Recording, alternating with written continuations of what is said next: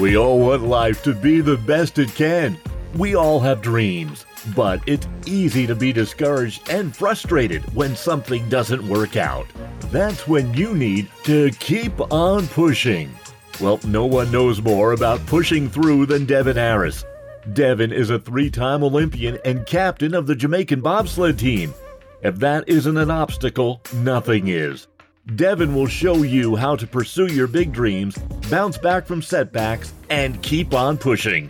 You'll be challenged and inspired to live your best life. Welcome to Keep On Pushing Radio. Here's your host, Devin Harris. Hey guys, welcome to Keep On Pushing Radio. I am your host, Devin Harris, and as always, what we do is that we share ideas and insights that are going to challenge you and inspire you to keep on pushing and live your absolute best life. So, look, I'm guessing you're interested in that, even remotely. And if you are, I assure you, you're in the right place. So again, welcome to Keep On Pushing Radio. Our guest today has had quite an eclectic career. She is a former model and actress, formerly a co-host of a syndicated morning radio show with ABC Radio Networks. She's an author. She has authored 9 books. Makes me feel like a slacker. Her works include The ABCs of Intimacy and Balancing Love and Life.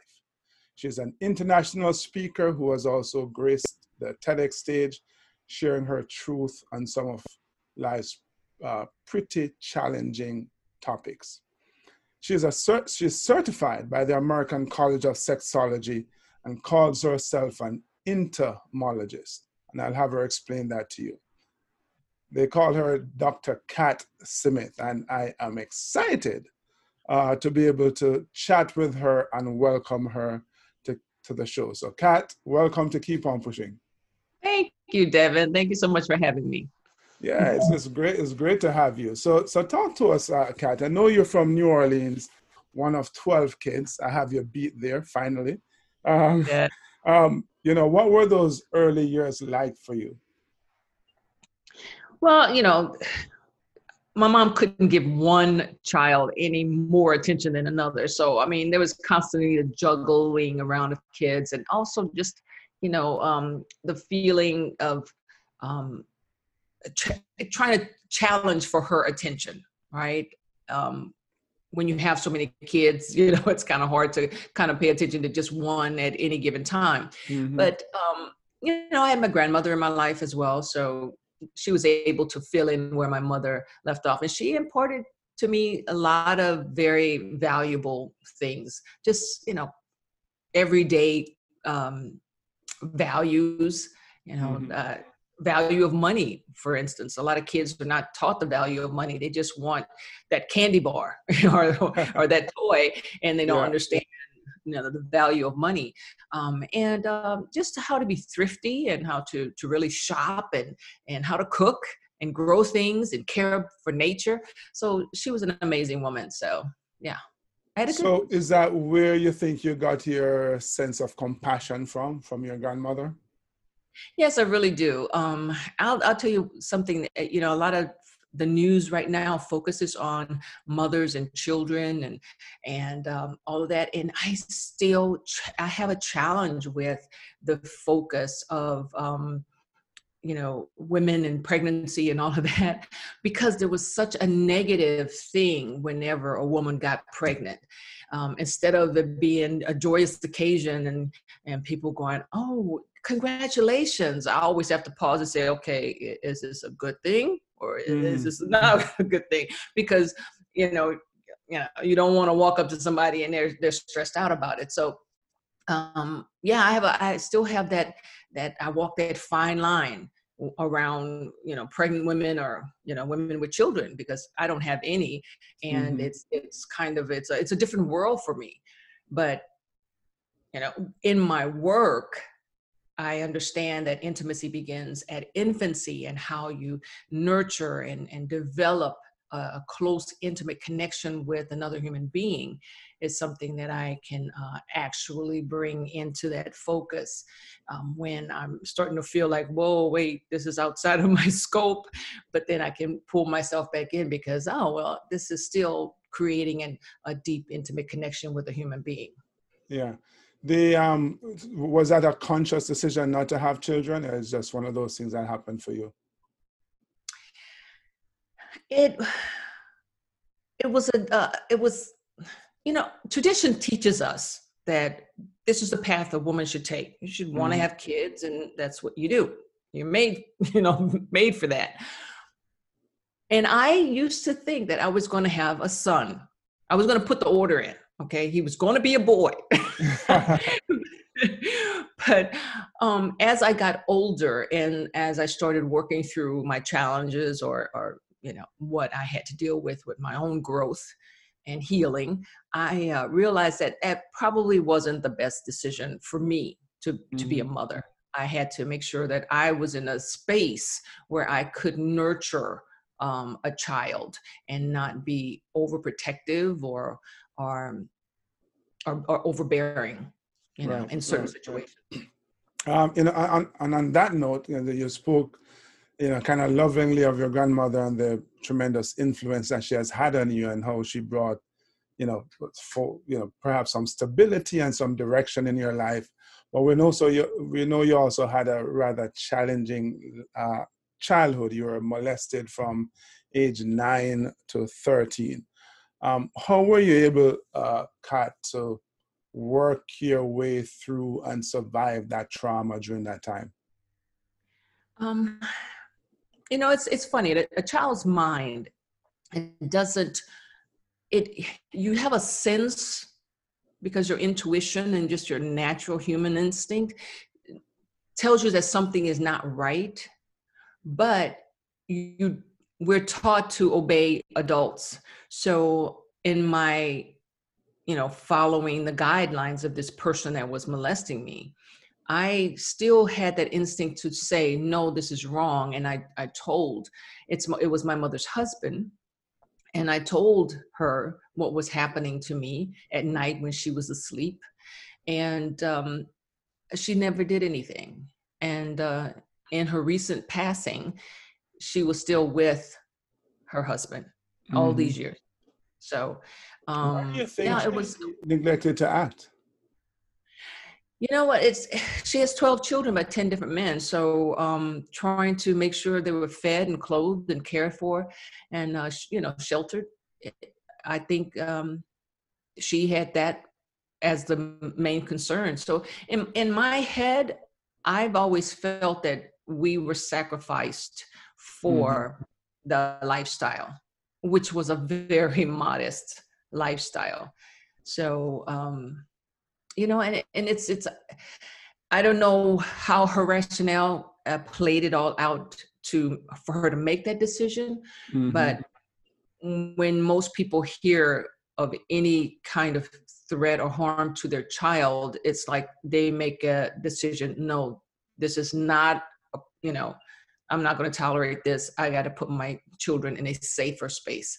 Yeah. And she neglected to do that. I can't speak for her. And to this day, I don't know. The only thing I can, so you just mentioned that she passed recently. What was the state of your relationship at that time? Well, we were estranged. I had a sister that passed about 5 years ago, and we were very close. She was just older than I am. And during that whole process of funeralizing her, my mom just she was a very challenging person to be around anyway. And she got even nastier in her responses and her communication. And I just finally, I'll be 59. I'm 59 now. I'll be 60 next year. And I was like, you know what? I'm finally going to give myself permission to not be around you, to not take your abuse any longer. Over the years, she has done some things that I just, finally had to decide, okay, yeah, it's okay.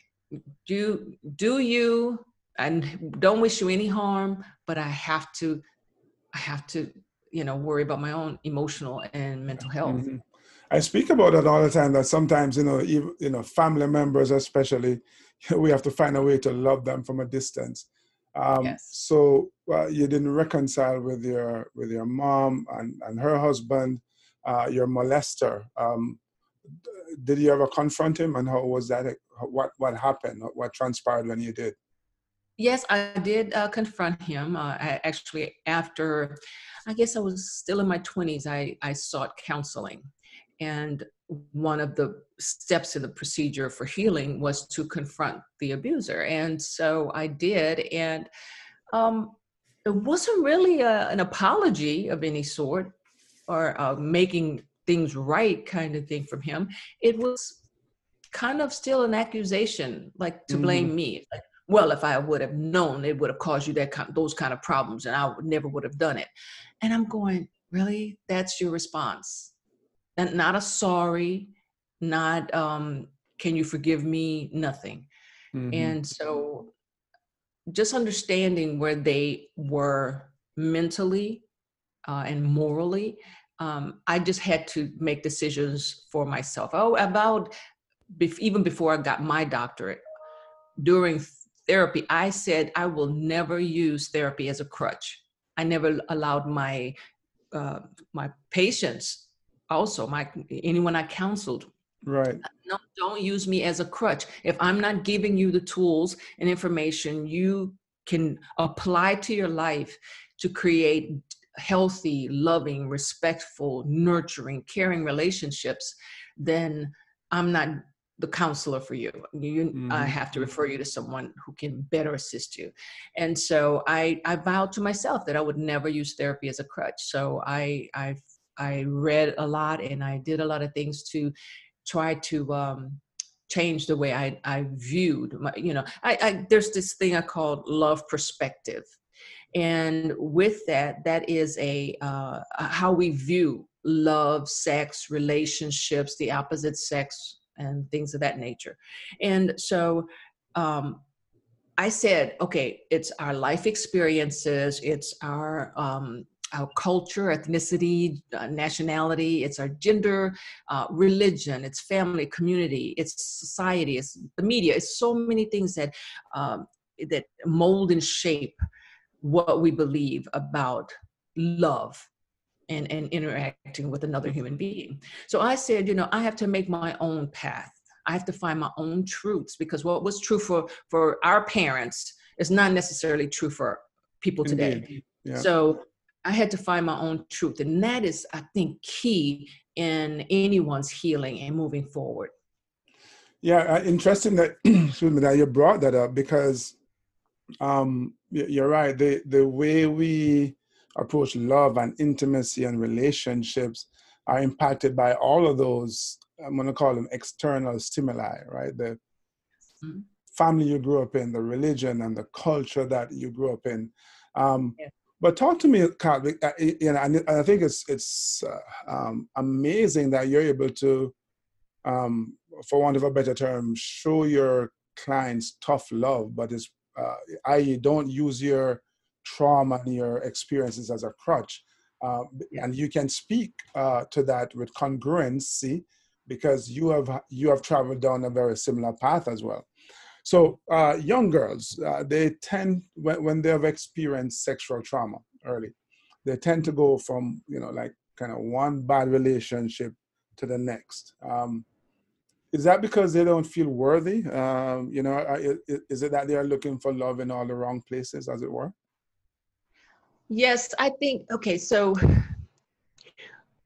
as a young girl, as a young person, we are trying to either emulate our parents or the people around us in a relationship, and we're trying to navigate hormone changes and all of the stuff that's going on.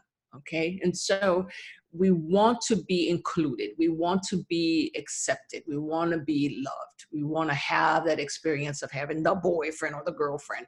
So we are impulsive, first of all, in our actions, and then second of all, if you're not given examples of healthy relationships, you're going to stumble around with it. Okay. Mm-hmm. So my serial experiences with abuse, not only was I molested as a child, I was also, because I didn't give attention to the things that happened to me, I went on to, and I want to say I attracted these things, because when you don't attend to it and you don't heal it or understand it, you go out there fumbling around in life, and you can still have that energy of victimhood, and you can attract those predators that are out there looking for that weak person to attack again. And so I was that person. I was living that life, and I ended up being date raped a couple of times. So it was like I had to say to myself, okay, I'm the least common denominator. What kind of relationship or what kind of life do I want to live? I had to create that vision of what I wanted my life to be like, what kind of interactions I wanted with men, what kind of friends I wanted to surround myself with, the energy of the people that are around me. Because, we can fall into traps. I say we talk ourselves into all kinds of stuff because women are told to be nice, and then the next thing you know, you're in a relationship with friends or someone that is abusive. Even if it's verbal abuse or physical abuse, mental, emotional abuse, and it could be financial abuse. So, there's more than one way to be abused. So when you can identify who you are and what you're about, and then what you need from other people, that is key to you being able to navigate your own thoughts and feelings, and then know how you want to experience whatever you're experiencing with them and in their spaces. It sounds to me like you're talking about personal responsibility. We find ourselves in situations all the time, and sure, there are things outside of our control, but people will kind of yield to what life is throwing at them instead of saying, hey, all of this stuff that's happening, the least common denominator there is me. And, chances are, if I can change me and what I want, and you use a really powerful word, vision, if I can create a vision of what I want my life to be like, then I can find myself on a different path. I'm not, first, maybe you can tell us how old you were when you kind of came to that realization or had that epiphany, revelation. And secondly, what was it, do you think that allowed you to start looking at yourself in a very critical way and to be more introspective? I want to say I was about 28 years of age, and I had experienced all this stuff, all this garbage. And it's kind of like, when you cultivate the garbage, it's going to start stinking eventually. You got to get rid of it. You got to get it out of your life. Okay. And it's like, I had to really, I have this quote that I always say, that I came up with: when life is not working out, start within. So that's what I did. I started within. How do I feel about myself? What are my views about love and receiving love? It's not just giving love or asking for someone to love you or wanting someone to love you. Love is like that infinity symbol. It's like it's a continuous movement of something. If you put up walls, if you try to deceive or you try to manipulate or whatever, that energy is not going to flow to you. It's going to sometimes, those crazy light shows where light is bouncing all off of everything. That's kind of how the energy will be around you. But if you can cultivate a self-love, a self-worth, self-confidence, and self-value, you can also open up for love to come to you, and you'll be able to give it back. So it's kind of like that loop, and it goes and it comes. And they say spiritually, when you change and you vibrate at a higher level, everything around you is going to change. That's why friends fall away. That's why jobs change. I mean, because if you're really asking for assistance from higher powers, whatever you believe in, if you're saying, I have a goal for this kind of life, I have a vision that I want to live a certain way, and you put that out in the universe, and the universe starts to work on it, then if you are continuing to grow and raise your vibrational level, then you will see that people fall away, things fall away. There's shifting and moving, that because the universe is orchestrating all this goodness to come to you. But if you have all this junk in the way, it can't get to you. Indeed. So it's kind of Yes. like asking to win the lottery and you never buy a ticket. You know? Yeah, no, I so agree with you. You know, we talk all the time about the fact that thoughts are things, and I've been reading lately about the brain-heart coherence and how, you know, first of all, our heart has an outsized function and role in our lives compared to how we normally think of it. And when we think a thought, the brain is saying to the heart, hey, go create these hormones and pump them throughout your body. And so your body now feels like this thought. And so if you're thinking of a higher vibrating thought, as you just mentioned, you find yourself in a situation that's just not working out for you. It's like all this garbage that you're collecting, as you just mentioned. Mm-hmm. And you start to think about a life without the garbage. Then your brain creates that thought that tells your heart, hey, go pump those hormones. Let his body feel like a life without all of that garbage. So you're absolutely right there. We're going to touch on intimacy in a little bit, Kat, but how do the boyfriends and the husbands of, women who experience sexual trauma, and I'm talking now about these men who care for these women today, how do they help them to, I guess, make that transition from the trauma to intimacy? Well, first of all, I got to say that affection is key.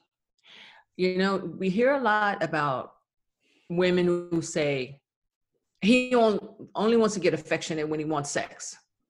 Okay, he only wants to hold me when he wants sex.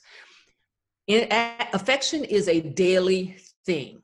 I say no drive-by kissing, no, it's like you should hug and touch every day, because then it's kind of like NLP, you're anchoring in those touches and that affection and letting that person know that you appreciate them for more than just sex. You love touching them, you love holding them, and you just want to express, hey, walk up behind them while they're at the island cutting up vegetables or whatever, and just go behind them and just squeeze and, kiss them on the neck and just say, I love you, and just walk away. Mm-hmm. And it's that it becomes usual and normal. And then it's already set in place. But when you don't have that daily affection, it can cause you to feel uncomfortable when you do go in to help them heal. So now that you've established this normal behavior of affection, then you can have the conversations. I would say that if you're with a woman who has been sexually assaulted, raped, harassed, or whatever, there are going to be triggers. You can try to talk to her and find out what are some triggers that might cause you to react the opposite of loving and caring and safe, feeling safe. So have those conversations. It could be the tone of voice. You got to think about if the harasser was saying certain things, or the abuser was saying certain things. There's a tone of voice. It could be just a way of walking, or it could be anything that can trigger a memory that was a traumatic thing for them. But there's this thing called repeat exposure. So once you don't have to have these conversations for long, because once they're able to communicate them and talk to you about them, then that all of that will subside. Because it's so true that time does heal all wounds. You just you can't stuff it down inside. I tried that and it kept bubbling up until I had to do something. So you have to address it. Don't try to stuff it inside, because it's always going to be there. It's like on the cellular level, it's going to eventually come out. You have to address it. So talk with people that you love, and ask them, okay, what can I do to help? And they will tell you. And if they don't have an answer for you right then and there, just say, you know what, I'm here. When you're ready to talk, I'm here. And encourage them to come and sit on the sofa and just snuggle up against you, and you just watch TV, or just make them feel safe, and that it's okay to talk about any and everything. Indeed. So, Kai, tell us, how did you make that journey from the runway to the work that you're doing now? It was easy to be someone else when I, during those times because I started at 17, modeling at 17. And I got out about, I want to say 31, 32. I got out of that. Then I was auditioned. I started in fashion, and then I started doing commercials and voiceovers and things of that nature. And I got auditioned for the radio show, and I didn't even know I was being auditioned. It just kind of happened, and I ended up transitioning into that. So you describe yourself as an entomologist, not to be confused with an entomologist. So first of all, what does that mean? Who's an entomologist? And well, you just answered how did you make that transition? So talk to us about, what you do as an entomologist. Yeah, an entomologist is an intimacy expert. And I kind of coined that phrase because I always tell people that the entomologist is a bug expert, even though I can bug the hell out of some people. I'm not good with the bugs, but right. I'm an intimacy expert. And my transition from working on myself to getting my doctorate and helping other people to heal and overcome their traumatic experiences. I felt that this was the right term, because a lot of people think intimacy and sex are the same thing, and they are so far from that's not a true statement, should I say.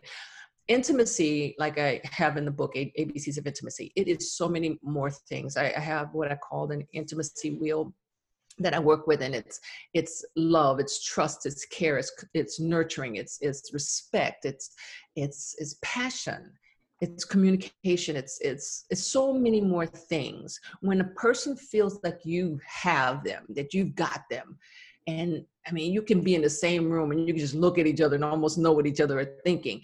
It's that deeper connection, because you can love someone, but you really can't stand them because they're not giving you that space to really connect deeply with them.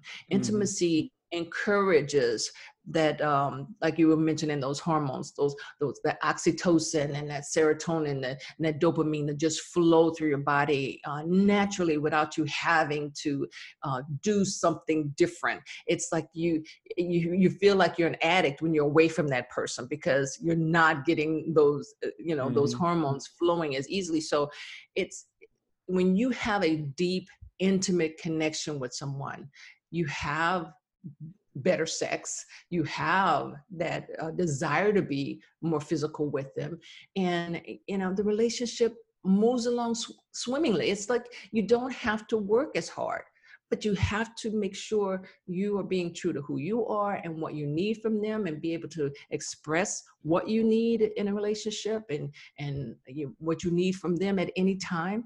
And if they're not giving you if they're not getting what they need from you, they need to communicate as well to you, so that you can improve how you interact with them.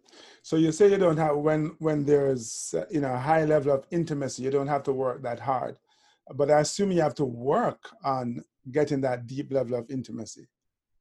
Yes, you do, because like communication, it's like you're supposed to speak lovingly to each other. a lot of times we're so stressed. And of course, when you think about today with COVID and everything that's going on, and this, shut down and working from home and trying to do the kids' schoolwork and just all this stuff, you can be stressed and you can get on each other's nerves, right? Yeah. So how do you navigate that when you haven't worked on the relationship? It can kill a relationship if you don't have that understanding from each other, and that complete communication and understanding and the patience and the desire to nurture and support and respect and all of those things. When you don't have that, those other things can chip away at the strength of the relationship. I always say that intimacy is the foundation that your house of love stands on. If you don't have all the ingredients that an intimate relationship requires, you're going to have some shifting, and that house is not going to stand solid. Yeah. You use the word love just now, and you used it earlier as well. So if I could channel my inner Tina Turner, my question would be, what's love got to do with it? What does love have to do with intimacy? Love is it's a core component, because if you don't have some kind of feeling for someone, you don't want to develop a deeper intimate connection with them. You might want to have sex, but that's physical and it lasts about 7 minutes, and then you can escape. Oh, I gotta go to work tomorrow. Okay, all right, it's great. I'll see you later. And but if you really want to have that person in your life and grow and expand what you have, more than just a one-night stand, you have to work at it. You have to have the conversations. You have to engage with them in ways that you kind of know how they think or what they think about. Or I came up with a game called Intimate Foreplay, and it's a card game that helps couples to have a conversation or a dialogue on a deeper level. It asks questions that get you, so what did you learn about love from your parents? And then that question leads to another question or another conversation. And so you get to really know them. A lot of times we talk ourselves into relationships. Oh, he's fine. That's my baby daddy and all this kind of stuff. We talk about all this stuff, but then it's like, yeah, you're in bed and he's like, what was your name again? It's kind of like it's an afterthought to get to know that person and see where the relationship is going to go. And I'm not a prude. If sex is all you want, have at it.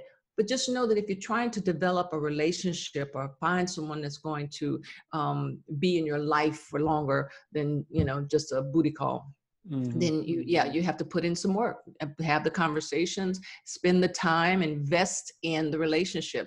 We spend more time watching, Game of Thrones and Scandal and whatever shows that are popular these days than we do with worrying about our relationship. So I know you're talking about the fact that you need to improve communication and really listen to what the other person wants, try to meet those needs and express your needs. So a couple who is having issues with intimacy, is that where they start then? Yeah, I mean, okay. So again, intimacy is communication. Is find out what they're passionate about. Okay, I'll explain it this way. Ask them what's their definition of affection. What's their definition of intimacy?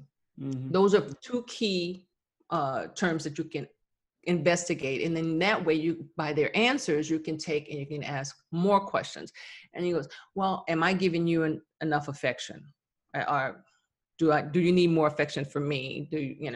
I would like you to be more affectionate. Intimacy is, to me, is this intimacy. What is intimacy to you?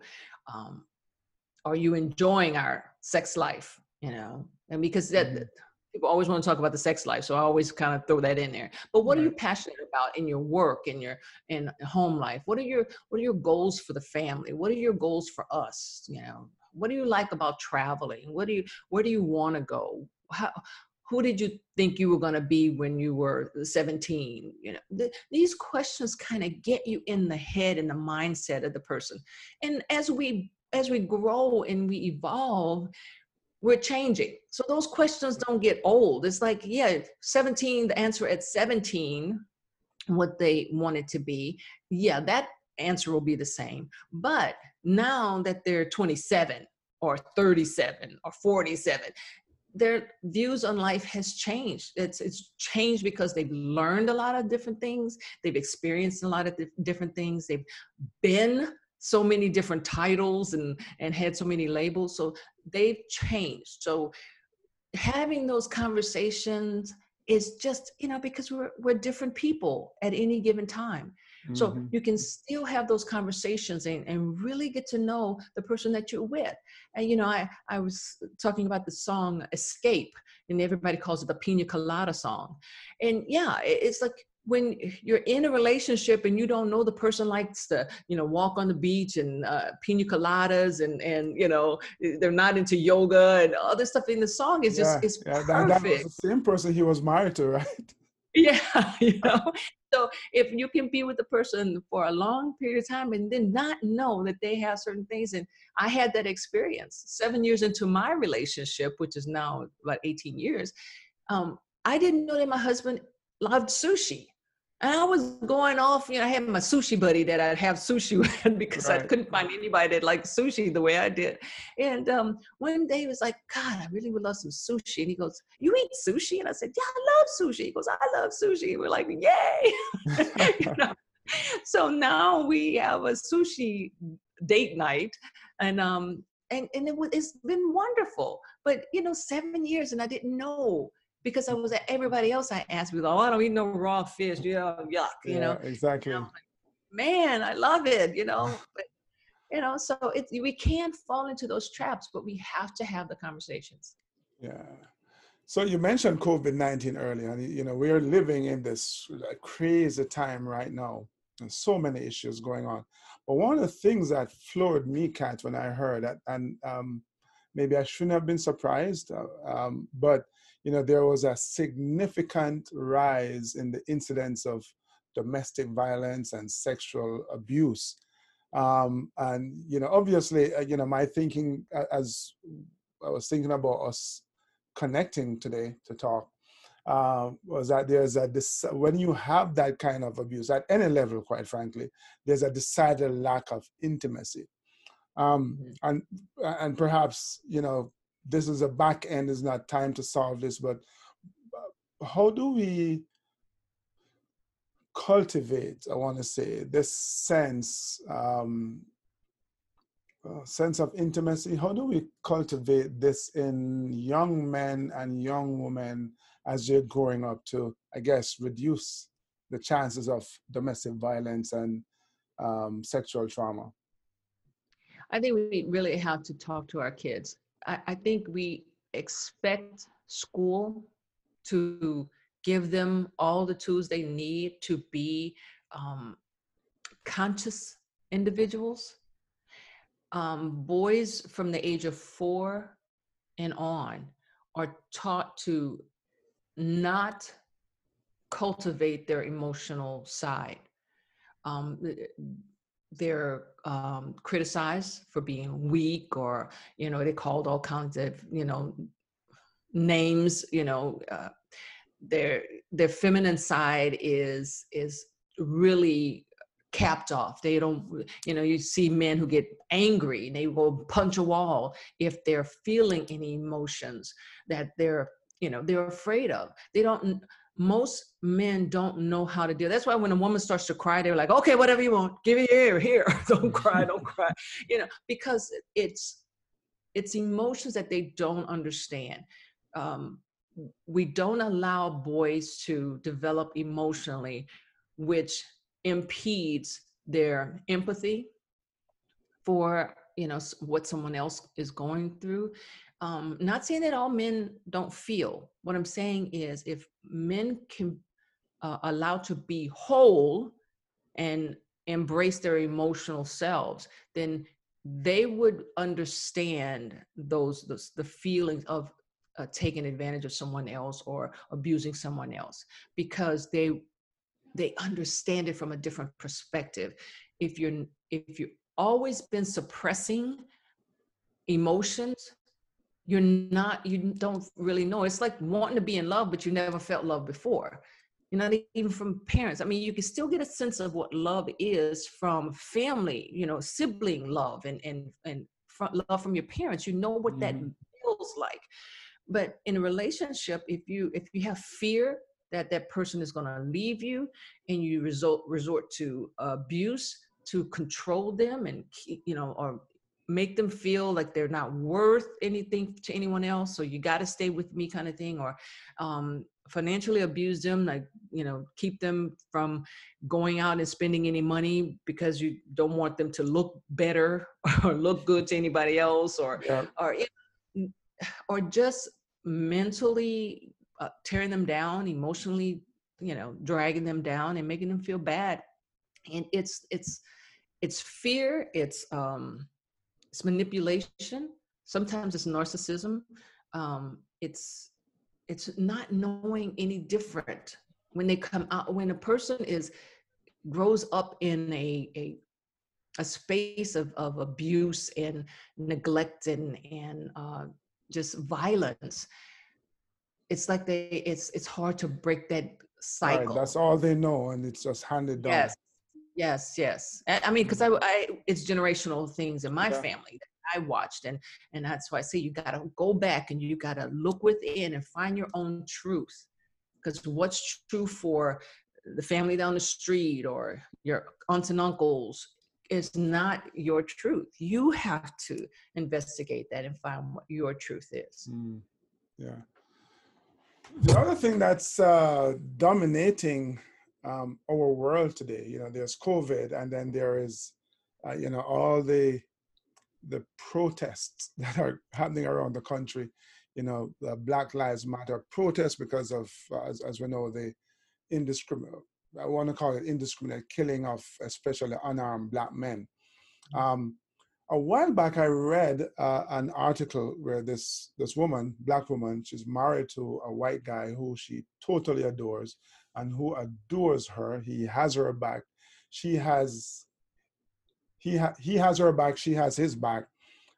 He is equally as outraged about what's going on. But in this article, this letter that she wrote, she said, "Hey, I need to go hang out with my Black friends, my Black girlfriends, because I guess the pain that she's feeling, she recognized that it is, as loving and as supportive as her husband is, it's difficult for him to truly connect with her pain." And so the question I have for you, because I know you're also in a interracial marriage, what advice do you have for people? How do they love through Black Lives Matter? How do these Black Lives Matter times? How do they keep that intimacy and continue to love? Well, it's funny because I just did a video on this, loving through, these challenging times. And the main thing I can say is that, love has no color. And when you can find someone that is supportive and nurturing and caring and loving, and they're walking beside you in the good and the bad and whatever, you know what? Pain is pain. Love is love. We have to get past yeah. And I mean, there is that truth to what she's saying, because you need to be able to commiserate with your girls. But what if your girls were diverse? What if they're Hispanic, they're white, they're Cuban, there's all these different Indian, Chinese. What if they're diverse? You think they don't understand the pain that you're going through? Yes, they understand the pain. You can explain more of it. Just like you want to hang with your girls and say what, how you feel. I say what I feel around my husband. I do. And sometimes he'll go, "Oh, Lord." Yeah. "Oh, please, Kat, watch your mouth." It's just kind of a thing where I'm pretty straightforward. I'm not gonna, fluff it up for you. I got it. And we're all adults here, I say, what's real? You know, I'm not gonna use fancy words to just describe that this is bull. You know, it's not right, and we all are human beings. We all bleed. You know, and it's like when I go and give blood on a regular basis, are you gonna, you know, not accept the blood on your deathbed because you got to ask, oh, is that black blood or is that white blood? Or Yeah. you know what I'm saying? It's like, no, you know, there's a time when you have to say, am I part of the solution or part of the problem? And if you can't be with your husband and talk to him about what you're feeling, how you're feeling, and make him feel, I mean, sometimes he'll just exhale really hard. Like, oh man, she is wearing me. She is beating me up. Mm-hmm. And I just go, and I say, well, what was that? What did you just expel right there? You know, tell me how you're feeling. How are you receiving what I'm sharing with you? Because I want him to hear it. I want him to process it. I want him to understand it. And then I want him to feel it. Like you said, right. The heart has to be involved. And when we don't go through that process of communicating and having a dialogue, if we can't have it at home, we are going to struggle having it out there. I don't care if it is in a group of Black people, or one white person. A lot of times I feel like I'm the only Black person in the room. And sometimes he feels like he's the only white person in the room. But we understand, okay, let me help you feel more comfortable. I'm going to introduce you to some people. You have some conversations, and I'm going to go over here. And it's kind of like that. You help them to understand. And then with that understanding, they can go, and when they're having conversations with someone else who don't understand, he goes, well, my wife says it like this, and that made me understand. Right. And and then they become a voice for, the effort, Yeah. So, Kat, this has been enlightening. This is not a subject that I'm certainly not an expert on. I wouldn't describe myself as such. It's not a subject that I expound on very often. And I want to suspect that vast majority of people don't discuss intimacy in the way that, and to the depth that we just finished discussing it. So I want to thank you for sharing those ideas with us. Now, if I know you're a speaker, and so if someone wanted to have you come, speak when things are all open up, or maybe virtually, how do they find you, Kat? Oh, everything is on my website at drkatsmith.com. That's drkatsmith.com. drkatsmith.com. And you just mentioned that you recently did a video on, I guess, interracial love during Black Lives Matter times. Is that on YouTube? Yes. If they go to drkatsmith.com, they can click on Resilient Living TV, and that's my show. And you can see all of my videos there, and you can watch them on YouTube and connect it from there. Awesome. So Resilience Living TV on YouTube is where you find Dr. Kat Smith, or drkatsmith.com. Resilience Living TV is such a fitting term for to describe your life, starting out in a really kind of challenging environment, and look at you rising like the phoenix, Kat. So really epitomizes this keep on pushing philosophy, pushing through your challenges, being introspective, learning how to, and figuring out how to grow and to continue to inspire others to do the same as well. So we thank you for spending time with us, sharing your experiences, yes, and your wisdom. Thanks. Thank you.